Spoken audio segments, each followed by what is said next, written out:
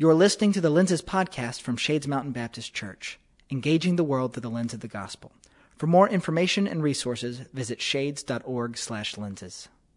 So tonight may be just a little bit different due to the nature of what we're talking about, being a topic that everybody has something to contribute to on one end of the spectrum or the other, and just kind of the way that the size of our group lends itself. We want to have a little bit of interaction. So there are going to be times throughout the talk where we ask for a little bit of feedback, and when we offer those, we would kindly suggest that you respond. So I'm Chad Casaboom, associate pastor here. Have been in Birmingham for the past 11 and a half years. My wife, Holly, will be up here in just a little bit. She's dropping off our 4 awesome kids for childcare. And self-confession, I come from a long line of workaholics. Lacey. Okay. My name's Lacey Amos, and I believe I was brought in on this topic because I'm a professional mental health counselor.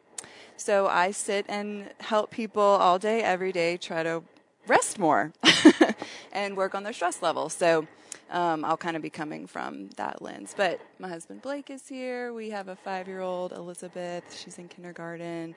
I went to Stanford, so I was here for college, lived in Louisiana. Now we're back. Yeah, that's about it.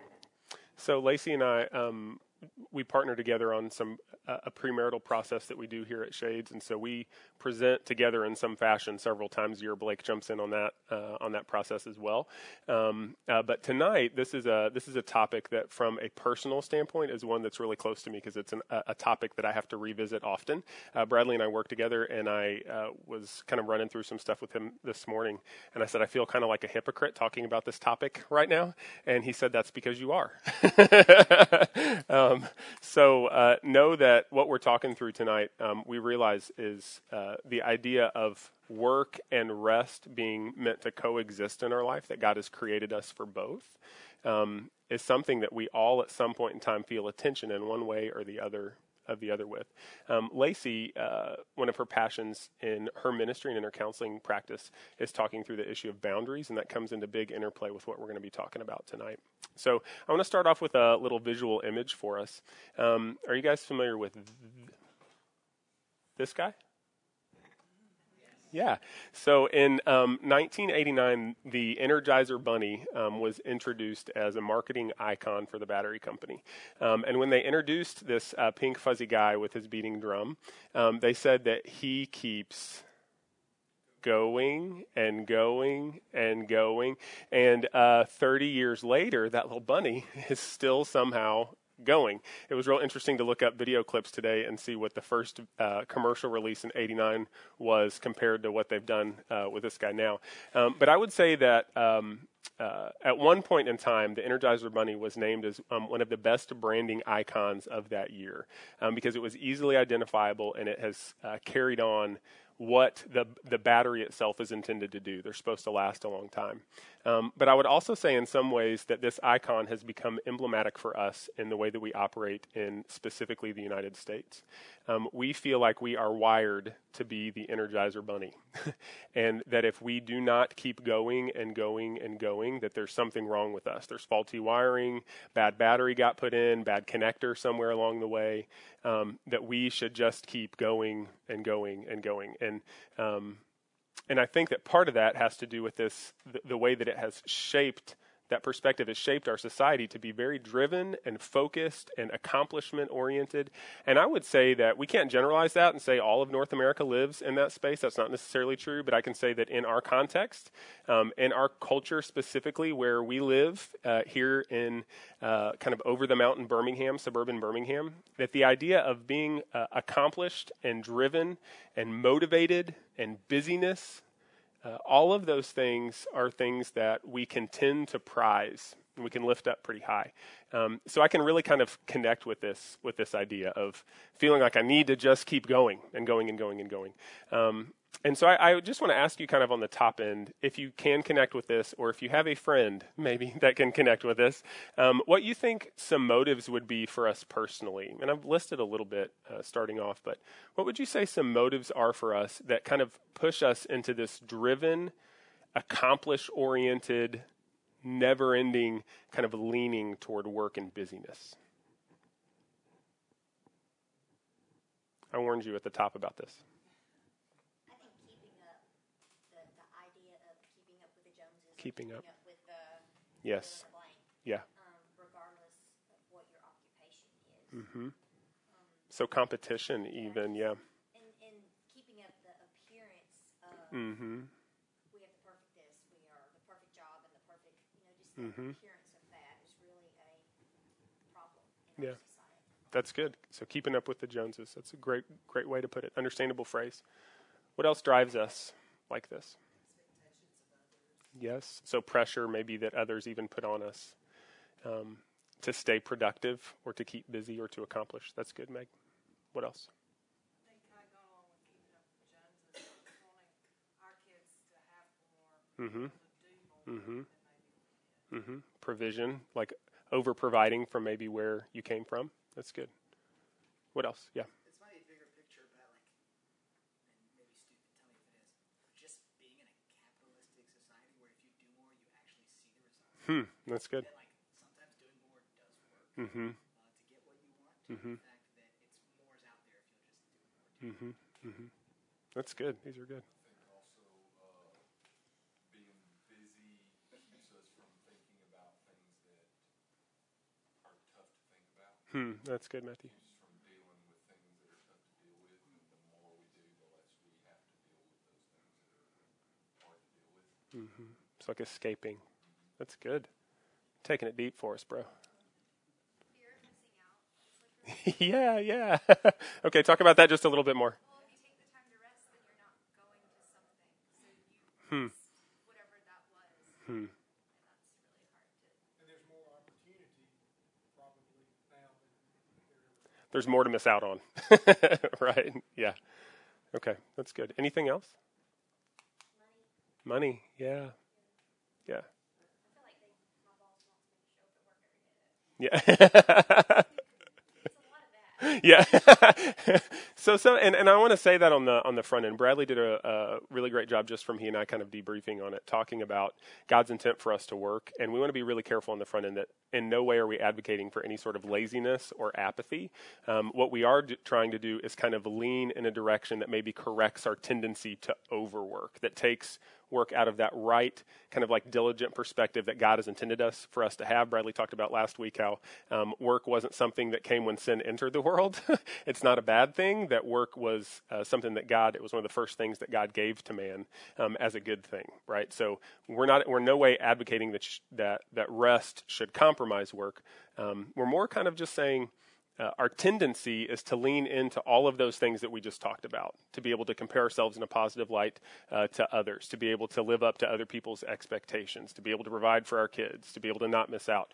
We lean into those things at the expense of something. We outvalue those things at the expense of something, and what we outvalue them against is the idea of rest, is the gift of rest that God has also given us. So God didn't create us to be like the Energizer Bunny. God created us more to be like this guy right here. This calculator looks a lot like one that my dad used to sit at the kitchen table with every month when he would do the bills. This is before online billing. What'd you say, Meg? Oh, Catherine, does he? Does he?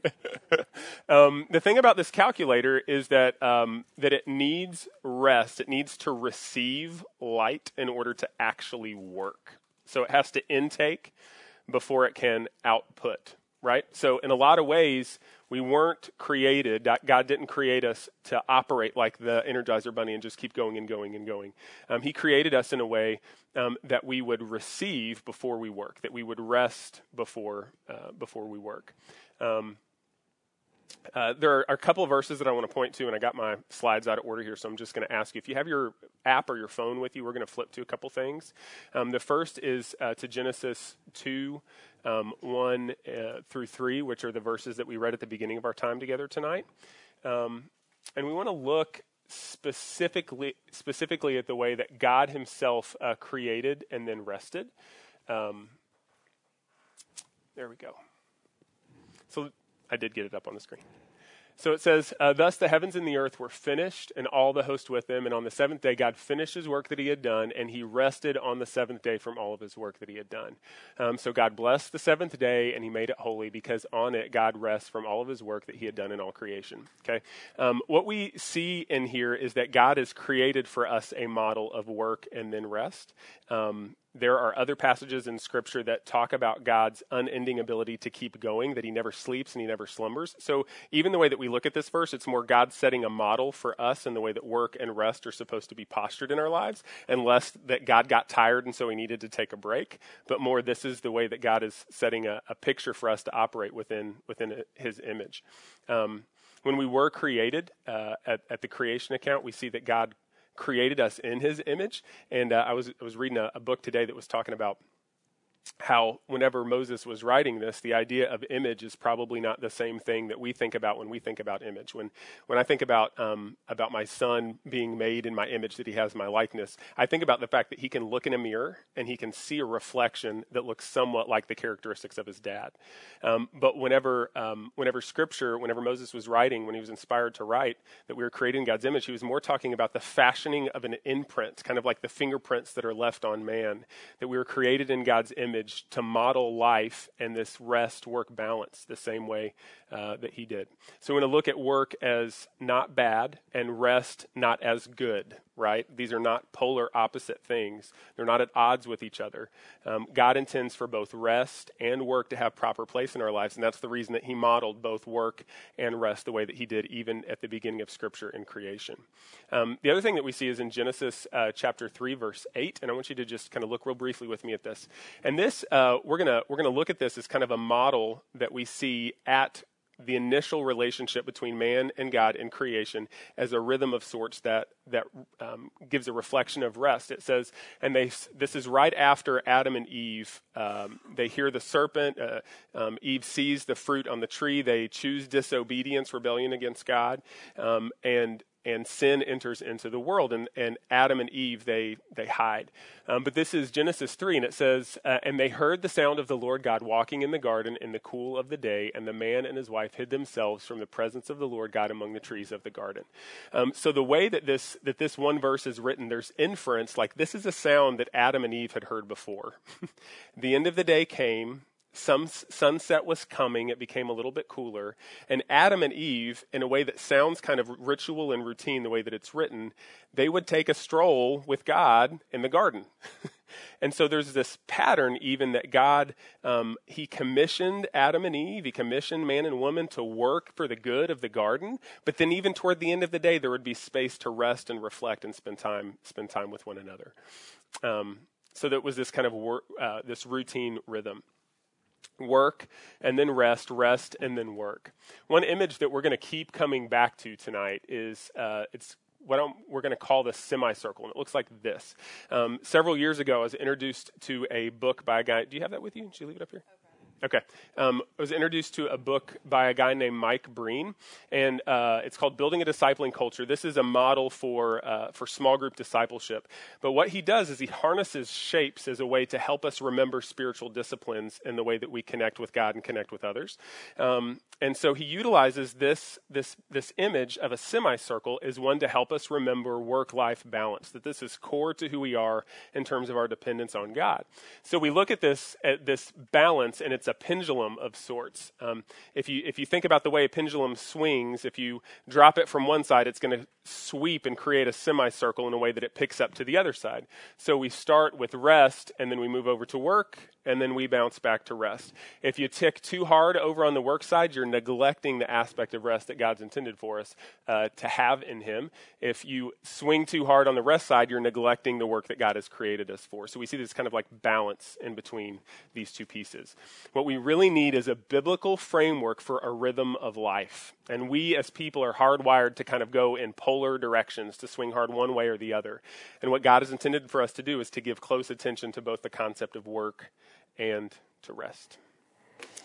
Yeah, so this book that Chad was referring to, we kind of took some excerpts from it. We've got a handout for y'all for later, but I'm just going to read a little excerpt because I thought some of the things in this chapter were just so good. All right, so the true sign of godliness, imitating God, is to pattern our lives after him. And for God, rest is vitally important. As a matter of fact, rest from our activities is listed in God's top 10. The commandment to keep the Sabbath is right up there with don't kill, don't steal, and don't commit adultery. In other words, being a workaholic is to God just as bad as being a murderer or adulterer. Rest is not an option if we are to walk in the lifestyle of a disciple. So, as I was preparing for this, I read that and I was like, whoa, that's kind of a heavy statement there, Lord, really? And so, I flipped to the 10 Commandments. So if y'all would, if you have your Bibles, if you have your apps, open up to Exodus 20, because I was really fascinated by what I found when I kind of took the lens when looking at the 10 Commandments through resting.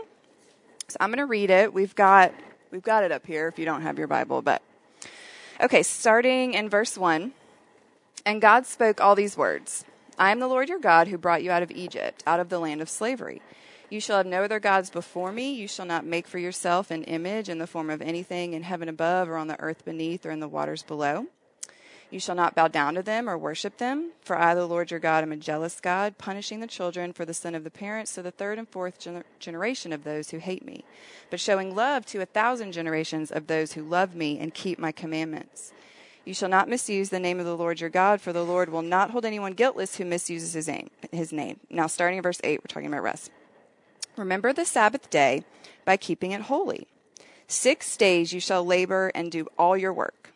But the 7th day is a Sabbath to the Lord your God. On it you shall not do any work, neither you nor your son or daughter, nor your male or female servant, nor your animals, nor any foreigner residing in your towns. For in 6 days the Lord made the heavens and the earth, the sea, and all that is in them. But he rested on the 7th day. Therefore the Lord blessed the Sabbath day and made it holy.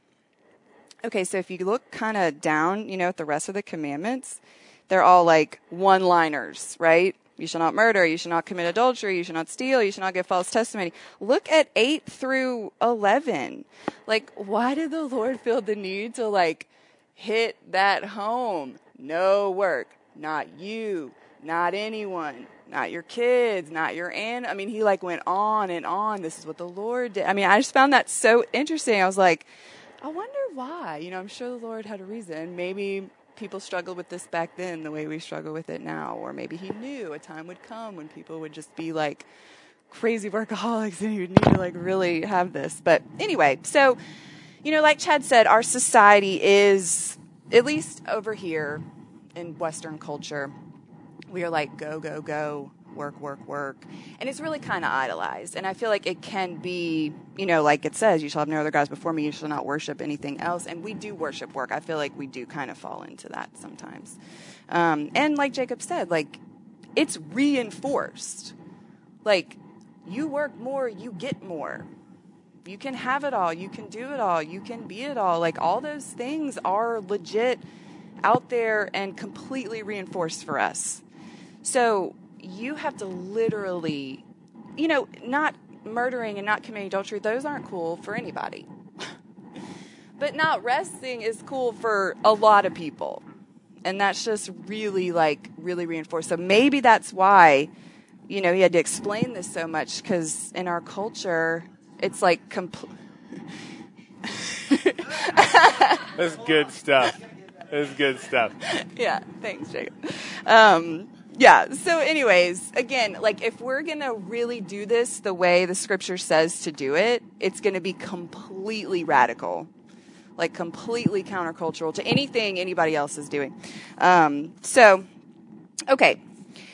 So not only do I feel like in our culture we're not resting, but we are stressing, okay? So when I think of rest and the need for it, and God knows what we need, and so I preach to people constantly about cutting things out of their schedule and cutting this out and cutting that out so you can rest more and that you're not having these physical symptoms and all this kind of stuff.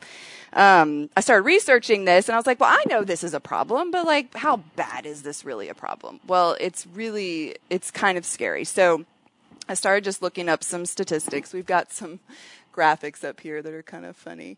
looking. But so there's this website called stress.org, and they had compiled like this list of statistics from all these various sources and sites. And I think at the end here, like it's got all the little sources. But anyway, I'm just going to read y'all some of these because they kind of really startled me. Stress is the basic cause of 60% of all human illness. 3 out of every 4 doctor's visits. Now, I'm assuming this is adult. I'm not sure about pediatric. Probably just adult. I don't know. But 3 out of 4 doctor's visits are for stress-related ailments. That's in the U.S. Stress-related ailments cost the nation $300 billion every year in medical bills and lost productivity. The U.S. does not legally require workers to take time off, so you could work every single day, 12 hours a day, 18 hours a day. Nobody's going to tell you to stop.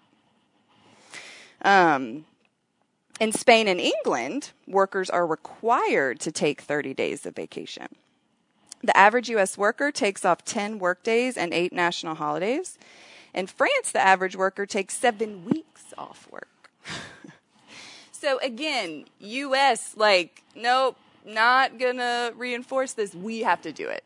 Like, we have to take responsibility for making sure we're getting adequate rest. And kind of going back to, like, when in the scripture it says, what does it say exactly? I want to quote it right. On it you shall not do any work. Okay, so I don't know about y'all. But, like, I brought my daughter to a birthday party on Saturday the other day, and it was at this, like, trampoline place. Kids everywhere. I'm sweating. It's hot. People are, about to break an arm. I don't know, all this stuff. That was not restful for me. Now, Saturday is one of my days off, right? So if I have a few hours doing that where I'm tight and wound up, that's not resting. Church. Worship care, not restful for me. I don't do that anymore because Elizabeth aged out. Woo! But Can we edit that out? I'm sorry. Okay. What I hear you saying is I'm fully supportive of it. Some people love worship care. I said me. Yep, Like, okay. it stresses me Just out. so we're all on the same page. She's supportive. She just is glad she graduated. Yes, no, see, again, me. And I'm going to get to this later, like the importance of knowing how you rest. But anyway, so, if I come to church and I'm working, we do the premarital thing in the afternoon sometimes. And then getting Elizabeth to church can be crazy and it's not restful. And so, there's my 2 off days. When have I really rested a full day? Like, what does that even look like? So how vigilant do you have to be to truly get a whole day? I mean, that may be, seasons of life, phases of life, it may be easier for some. We're in the season with small kids, so it's like really kind of hard. But anyway, I just kind of wanted to throw that out there because I don't think many of us rest a full day a week, like a full day. Don't work a full day. Okay.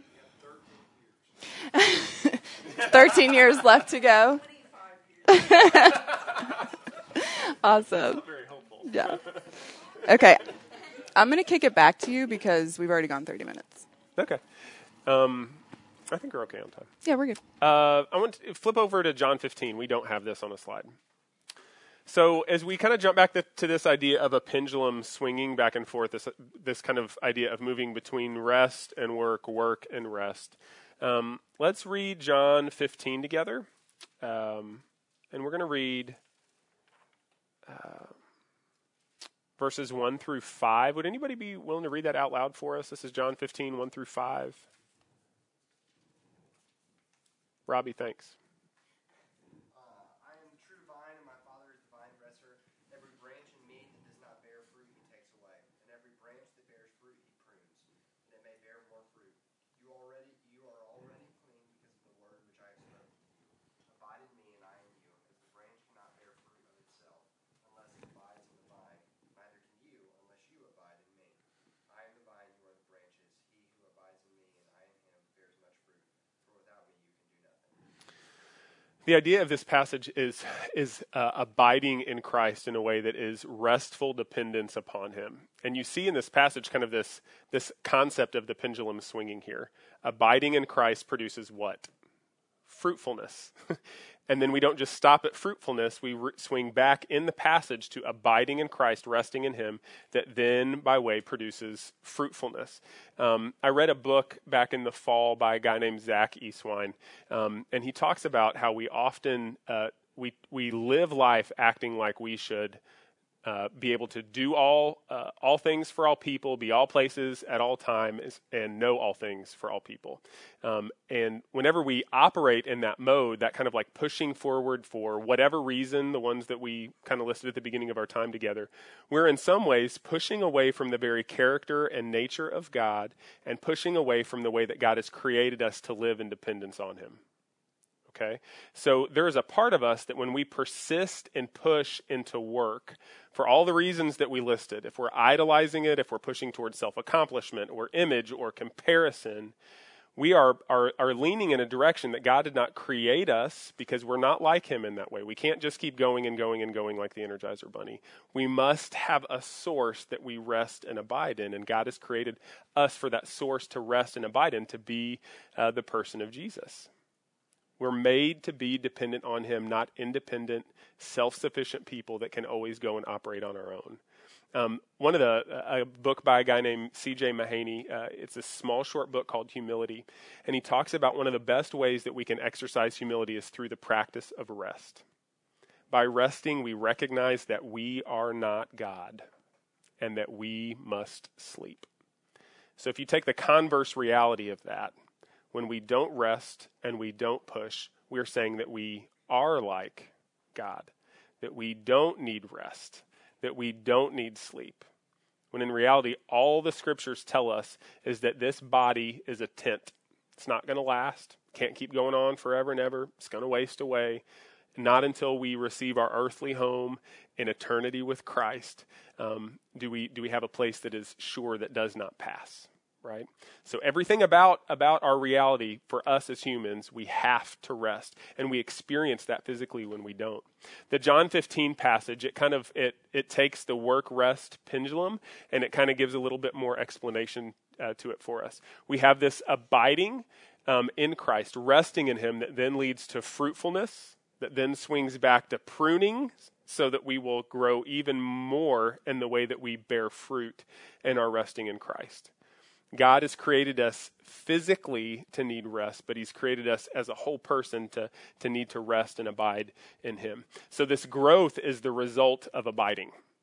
Growth for us, even think about the way that our bodies physically, Catherine would probably be able to speak to this better than I can, but the way that our bodies are physically wired, your brain is geared to synthesize the things of your day when you sleep at night, during the time that you achieve that deep REM sleep, where you sleep at your deepest. So when you wake up in the morning, that's why some things make more sense than they did before you went to bed. Like something that you're real kind of like blown up and really emotional and kind of exaggerated about before you go to bed. When you wake up, you're like, what even was that? That's because God has wired your body to need sleep so that things make sense in life. You know what I mean? So he's wired us physically to need rest, but he's wired us spiritually that we can't sustain achievement on our own, that we have to abide in him in order for true productivity and fruitfulness to be the result of our lives. This is my picture of a vineyard. Mental reference. Okay, so another excerpt from this book that I wanted to read y'all. We are supposed to pattern our lives after that of Jesus. It's not our energy and determination that impresses God. It is our living in the manner he made us that will produce the fruit he intends for us to bear. Pruning is not automatic for the branch. Left to its own plans, it would continue to grow, increasing in size, but decreasing in strength, endurance, and health until it would be unable to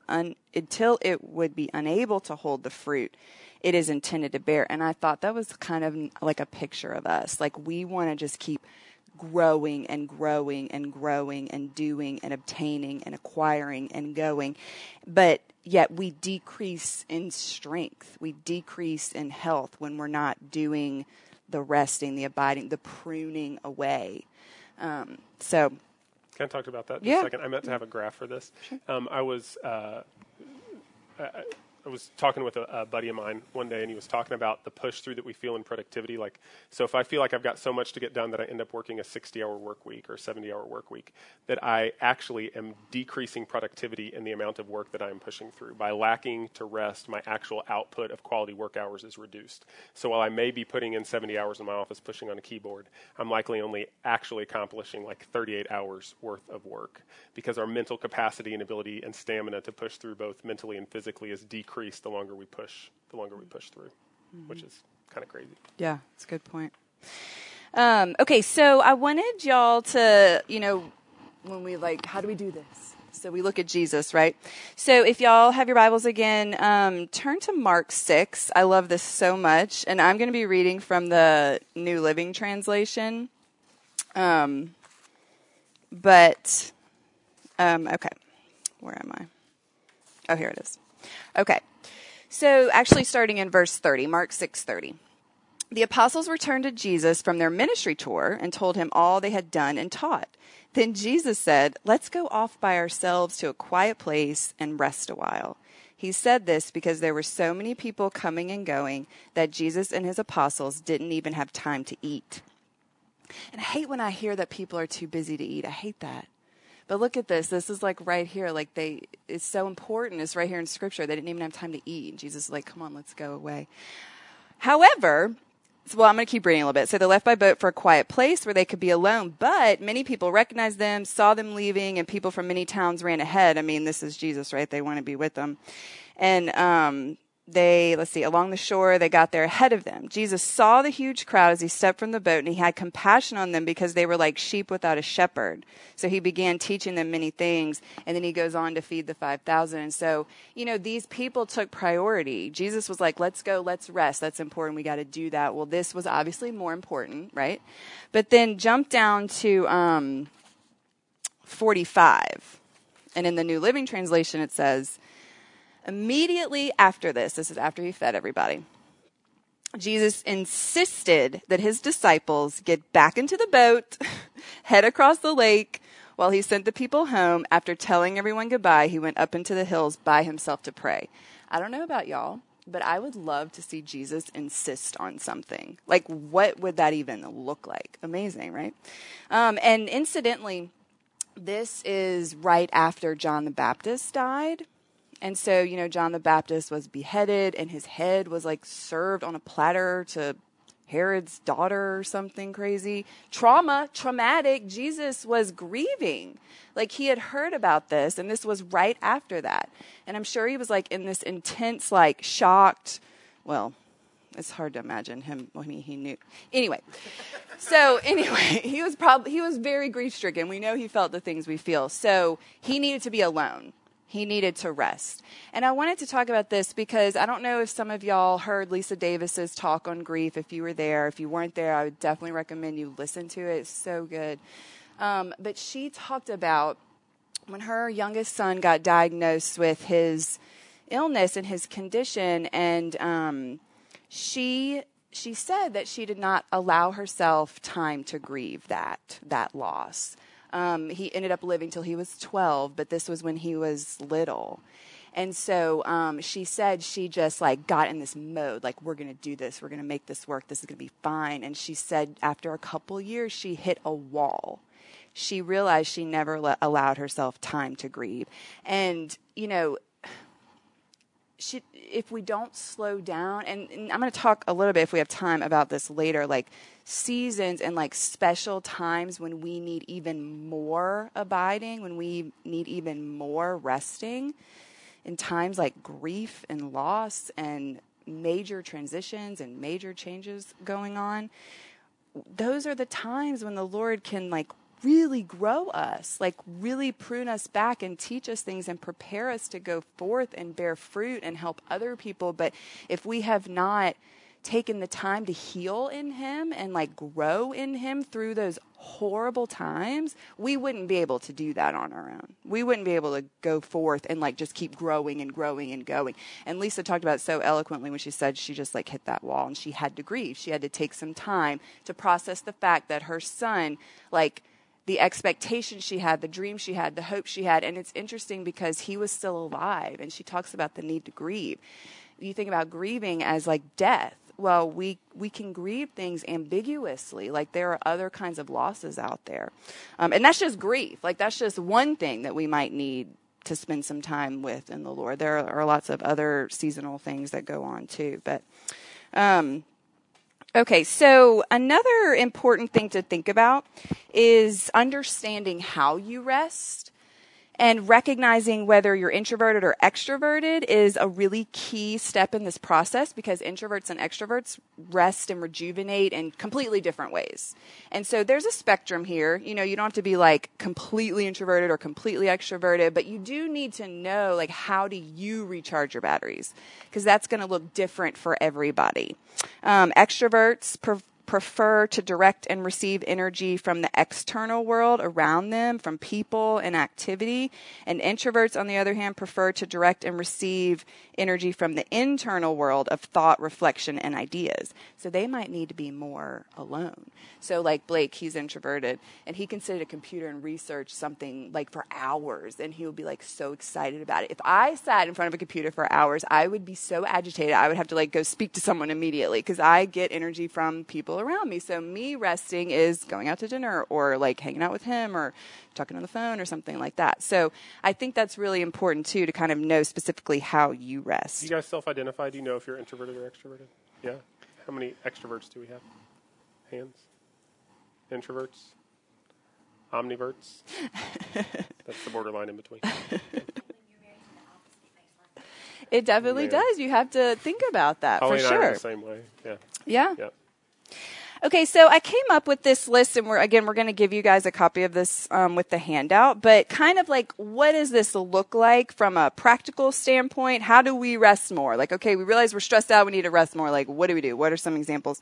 So we break it down into daily, weekly, monthly, and yearly, and then seasonal. And I'm just going to kind of go through this because I want to leave some time for us to kind of discuss and for y'all to ask questions. But anyway, so daily, it's super important to have dedicated private alone time with the Lord every single day. And then also each day should have structure that enables rest and work, relationships, and recreation. And then also we need to remember to prioritize our life circumstances. So if you have a newborn or if you're going through some major transition, that has to become the priority. And we have to be okay with that. We have to understand kind of where we are in life. That's important too. So let's, just as we kind of check through these, I want to kind of compare these back with the model that Jesus has set for us in Scripture too, okay? When you look at these dedicated times of prayer with the Father, there are many, many, many times throughout the New Testament, and your handout is going to have some of these marked on here, where it says Jesus got up early in the morning, and what did he do? He went and prayed. He spent time with the Lord. We see before Jesus did any really intense times of ministry, or before he was going to be around people a lot, what did he do before he did? He didn't go out. He withdrew and spent time with the Father. So we see Jesus' own intentionality and dependence upon the Father just in his daily routine of life. This isn't just kind of like you need to get up and do your quiet time so you can check the box. This goes back to the way that God has created us to be dependent creatures that are dependent on him, and that Jesus, as we're following him, he modeled this for us. Mm-hmm. Also, I recommend that we keep our regular daily routines at a manageable pace. And I think it's really important to kind of look at what that means. Are we really doing that? Or are we allocating like every single hour of every single day? Because if we are, we don't have any buffer space to kind of for things that come up, ways that we can help people, things that we can do. Opportunities that could arise for us to kind of do some things that the Lord may want us to do. And then, of course, get as many hours of sleep as your body requires, and that's a lot more than you think. Okay, so then moving on to weekly. The 7 days of the week give the next level to work out our rhythm. This will involve at least one full day for rest and others for work. And we talked about that. How do you get your full day? Now, that may look differently. Some people work 12-hour shifts, a nurse or something. They're going to work 3 or 4 12-hour shifts. So, their resting or their full day or maybe their quiet time, or they may not have as much time as somebody who works like a regular 9 to 5. But still, the same rules kind of apply. You don't want to neglect these things. You just may have to get kind of creative about it. And then our weekly routines need built-in space for special family members, church, and neighbors God calls us to love as ourselves. So, I mean, if you look at that, it's like your week's done. And I mean, this is really, it's so important to sit down and say, what have I committed to? What am I even doing in a whole week? And why am I doing it? And I'm going to talk about that in just a minute after I get through this. But, okay. Can we talk about like how we rest in this just real briefly? Yeah, sure. So when you think about resting for a day, to move it from ethereal to like an actual Saturday or an actual Friday, when Lacey advocates for rest and Scripture advocates to take times of extended concentrated rest each week, in your mind you could think that means that I cease from doing anything and I'm just sitting at home and I'm sitting on the couch and I'm vegging out watching TV or I'm reading a book, when those things may actually not even be restful. Honestly, even times where we're trying to numb ourselves, which is a lot of times what we're doing, we're engaging in media, is the opposite of rest. It's avoidance. We're actively avoiding something instead of intentionally engaging in rest. Okay. And so there are things that I do on days when I am resting that are actually their manual labor. Okay. So it is really restful for me to work in the yard. Jacob and I have talked about this. So on Friday, it's different for me. It's a different kind of work. I get to see, I have an actual beginning and an actual end. I get to see my progress. I feel sore at the end of the day. Like there's this good rest that comes along with that for me that is totally different than outside of my vocational position. Okay, that's not anything that I do on a normal basis. So it's outside of my regular routine. It does require some sort of manual exertion, but it is a restful activity. I feel recharged at the end of the day. I abide in the Lord as I'm mowing the lawn. So when we talk about active rest, it doesn't necessarily mean just ceasing from doing anything, but really pursuing ways that you're abiding and resting in the Lord, and at the same time giving your space, even mental and physical space, to recharge. Mm-hmm. You want to talk about that anymore? Well, I was just going to say, if doing the yard work stresses you out, if you have bad allergies and it's horrible, that may not be restful for some. So really you do have to know what it looks like for you. Like, and the love language might be a big thing. I didn't even think about that for this, but like my love language is quality time. So literally hanging out with Blake all weekend, that is the most restful thing I could do because I'm a quality time person. Now an acts of service person may, do the yard or want to clean the baseboards or I don't know. You always go to cleaning the baseboards. It's like the worst chore. It's horrible. That's how Holly and I are. Like when we have a Friday to rest, in my mind, I've got this list of stuff that we need to get accomplished. So let's just be together and knock it out. Her resting is undivided time with one another. That's quality, where we're actually investing in intentional conversation with one another. That's restful. But now we're getting into marital stuff, so y'all should come to our premarital thing if you want to learn about that. Monthly? So monthly, these longer periods give another level to develop variety and contrast, the semicircle in action. Again, a conscious effort is necessary to plan and establish biblical patterns of work and rest so that a dull routine does not take over. Regular times of celebration and retreat should be scheduled so that they're not forgotten. Consider one full day of a rejuvenating activity per month. So like a special kind of different activity, go mountain biking or hiking, something that really rejuvenates you. Planning a special date or something with your spouse if you're married or with a friend. If you have small children, you can consider, soliciting a sitter, utilizing family, kind of using a date night. We have date nights here. There's date night, parents' night outs all over the city. Or if that's not an option, you can tag team and like each parent kind of takes a day of the month and takes a couple hours and goes and does something for themselves. You want to add anything to monthly? Okay, yearly.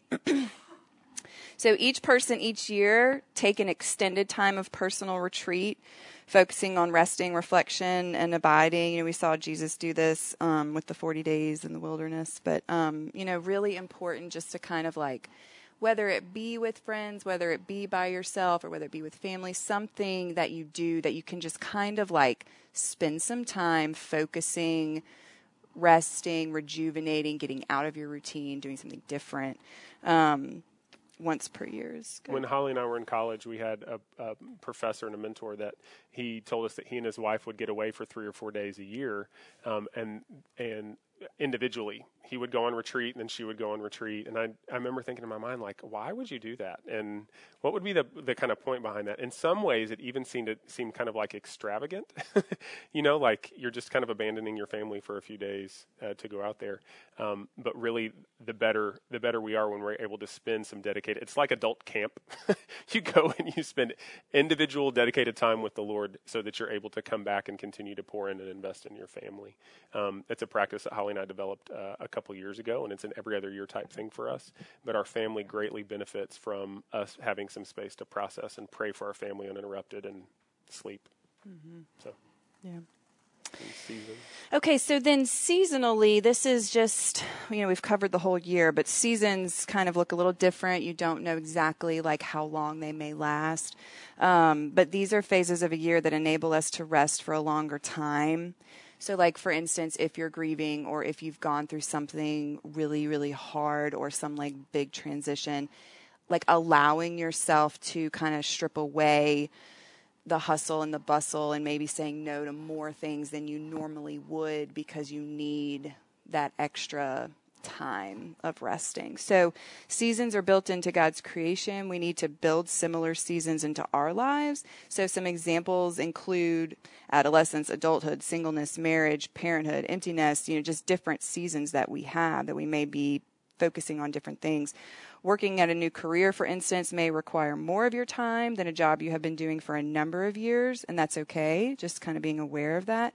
In each of these seasons, you must find time to abide and to work. And I just add that increasing your awareness of what season you might be in, if it's a significant event, for example, this heightens our sensitivity to the need for the Lord during these times. And there's just a lot to learn. Like specifically, you could be going through a season where the Lord is like pruning for a reason. And if you're not heightening in on him and what he's doing and just allowing him to speak with you, to be with you, his spirit to rest on you, if you don't seize those opportunities by slowing down, we'll miss it. We may miss it. We'll just keep going and we'll keep growing, but we won't be getting stronger and healthier. Okay, so just the last tip that I have for this, and then we'll take questions. I want y'all to turn to 2 Corinthians 9 for me. And this comes from a book Chad mentioned earlier that I love to talk about, boundaries. Yes, I do. But there is a book called Boundaries by Dr. Henry Cloud. It's really, really amazing. It talks about the importance of being able to say no to things and a lot of the stuff that we talked about today, like allowing yourself the freedom to free yourself up and like things like guilt and just different things that we might need to kind of work through. And it's biblically based. It's wonderful. So I think we're going to put that on our resource list. But anyway, okay, so 2 Corinthians 9. Actually, if you look, and this is a section starting in verse 6 about encouraging generosity. It's kind of weird. It's like, how do you be generous by learning to say no? But anyway, okay, so verse 6, remember this, whoever sows sparingly will also reap sparingly, and whoever sows generously will also reap generously. Now this is the verse, 7. Each of you should give what you have decided in your heart to give, not reluctantly or under compulsion, for God loves a cheerful giver. Okay, so we're talking about scheduling kind of and resting, finding time for resting and stuff. So this is kind of a how-to, right here. How do we do that? How do we get more time for resting if we struggle with that? So what we do is, one, we decide what we're going to give our time to, which actually requires thinking about it. Like how many times in our society, especially, someone texts us and we're like, oh, sure. Like immediately we just like respond, yes. And like, have we thought about it? No.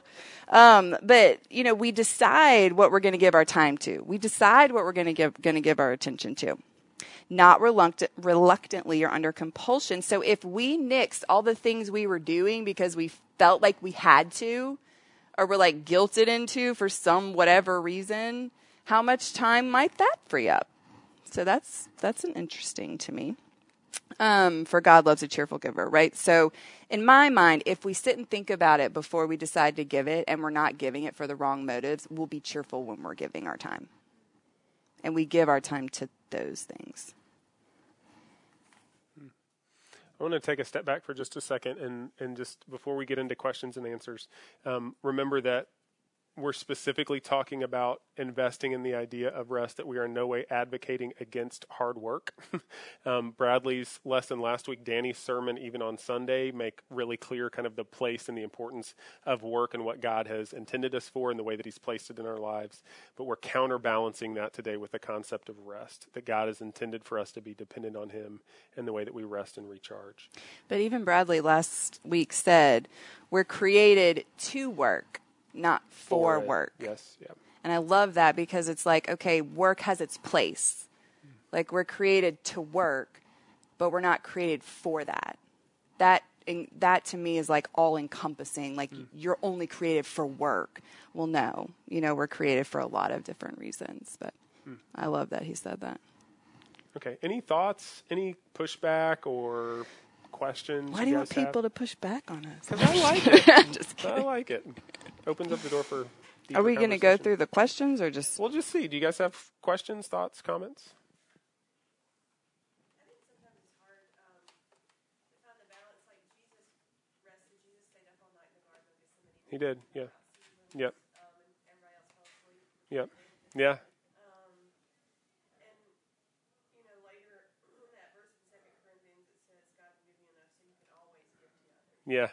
But I'm just say sometimes, and so finding that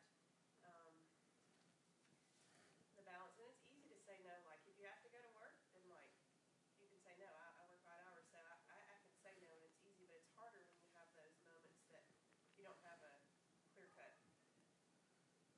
Yeah. And finding just the I don't know the balance in that, and it's not really a question, it's more of a comment. My D group met this morning. Something that we were talking about is the difference between the way that our Father, the way that he convicts us, but he doesn't condemn us. And there's a difference in that voice. Giving out of compulsion or guilt is condemnation. Giving out of conviction is obedience. And there's joy in that. And so there's this walking with the Spirit that leads us through those seasons. And it's hard to discern that at times. But James tells us that when we need wisdom, that we ask for it, and he's faithful to give it to us. First Peter tells us that our God is not a God of confusion, but of clarity and of sound mind. And, so we get to rest in truth even as we're trying to figure out what to say yes to, what to say no to. And even our motive behind this perpetual yesing and working, we have to ask ourselves that question. Like, are we trying to achieve something for us that God has already given to us through the person of Jesus? Or are we trying to be obedient in the way that we steward our lives in following Christ? It's this constant awareness and self-assessment that we're not just trying to psychoanalyze ourselves, we're trying to follow Christ obediently. And I think that busyness in some ways is what pushes us against that. When we go, one of the main things we lose is space for self-reflection. Even don't get me started on phones. Our phones do that to us. Times where a podcast I listened to said, times where we used to sit at a stoplight or stop at a crosswalk and have space for contemplation, we automatically pull out that phone and we're on our mail, our text, our Twitter, or whatever. And so we're automatically moving to the next thing where we're not thinking about the conversation we just previously had. We're asking the Lord, do we need to say yes to what is next? Is that in line with what you're saying, Catherine? Yeah, okay. Neil, you going to say something?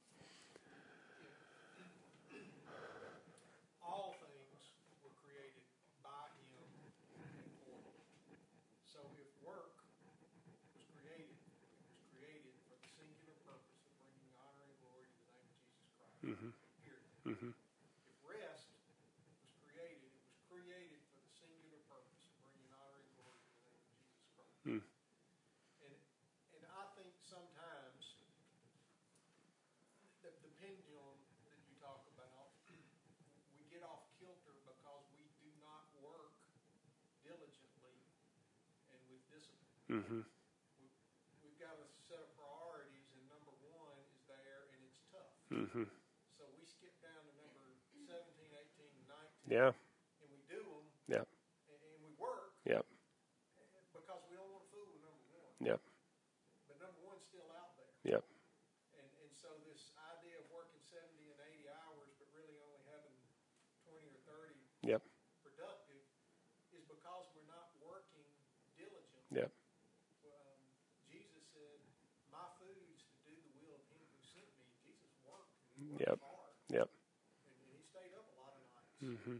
But he when he rested, he also rested in the Lord because his singular focus was always working for the Lord, Mm-hmm. resting in the Lord. Mm-hmm.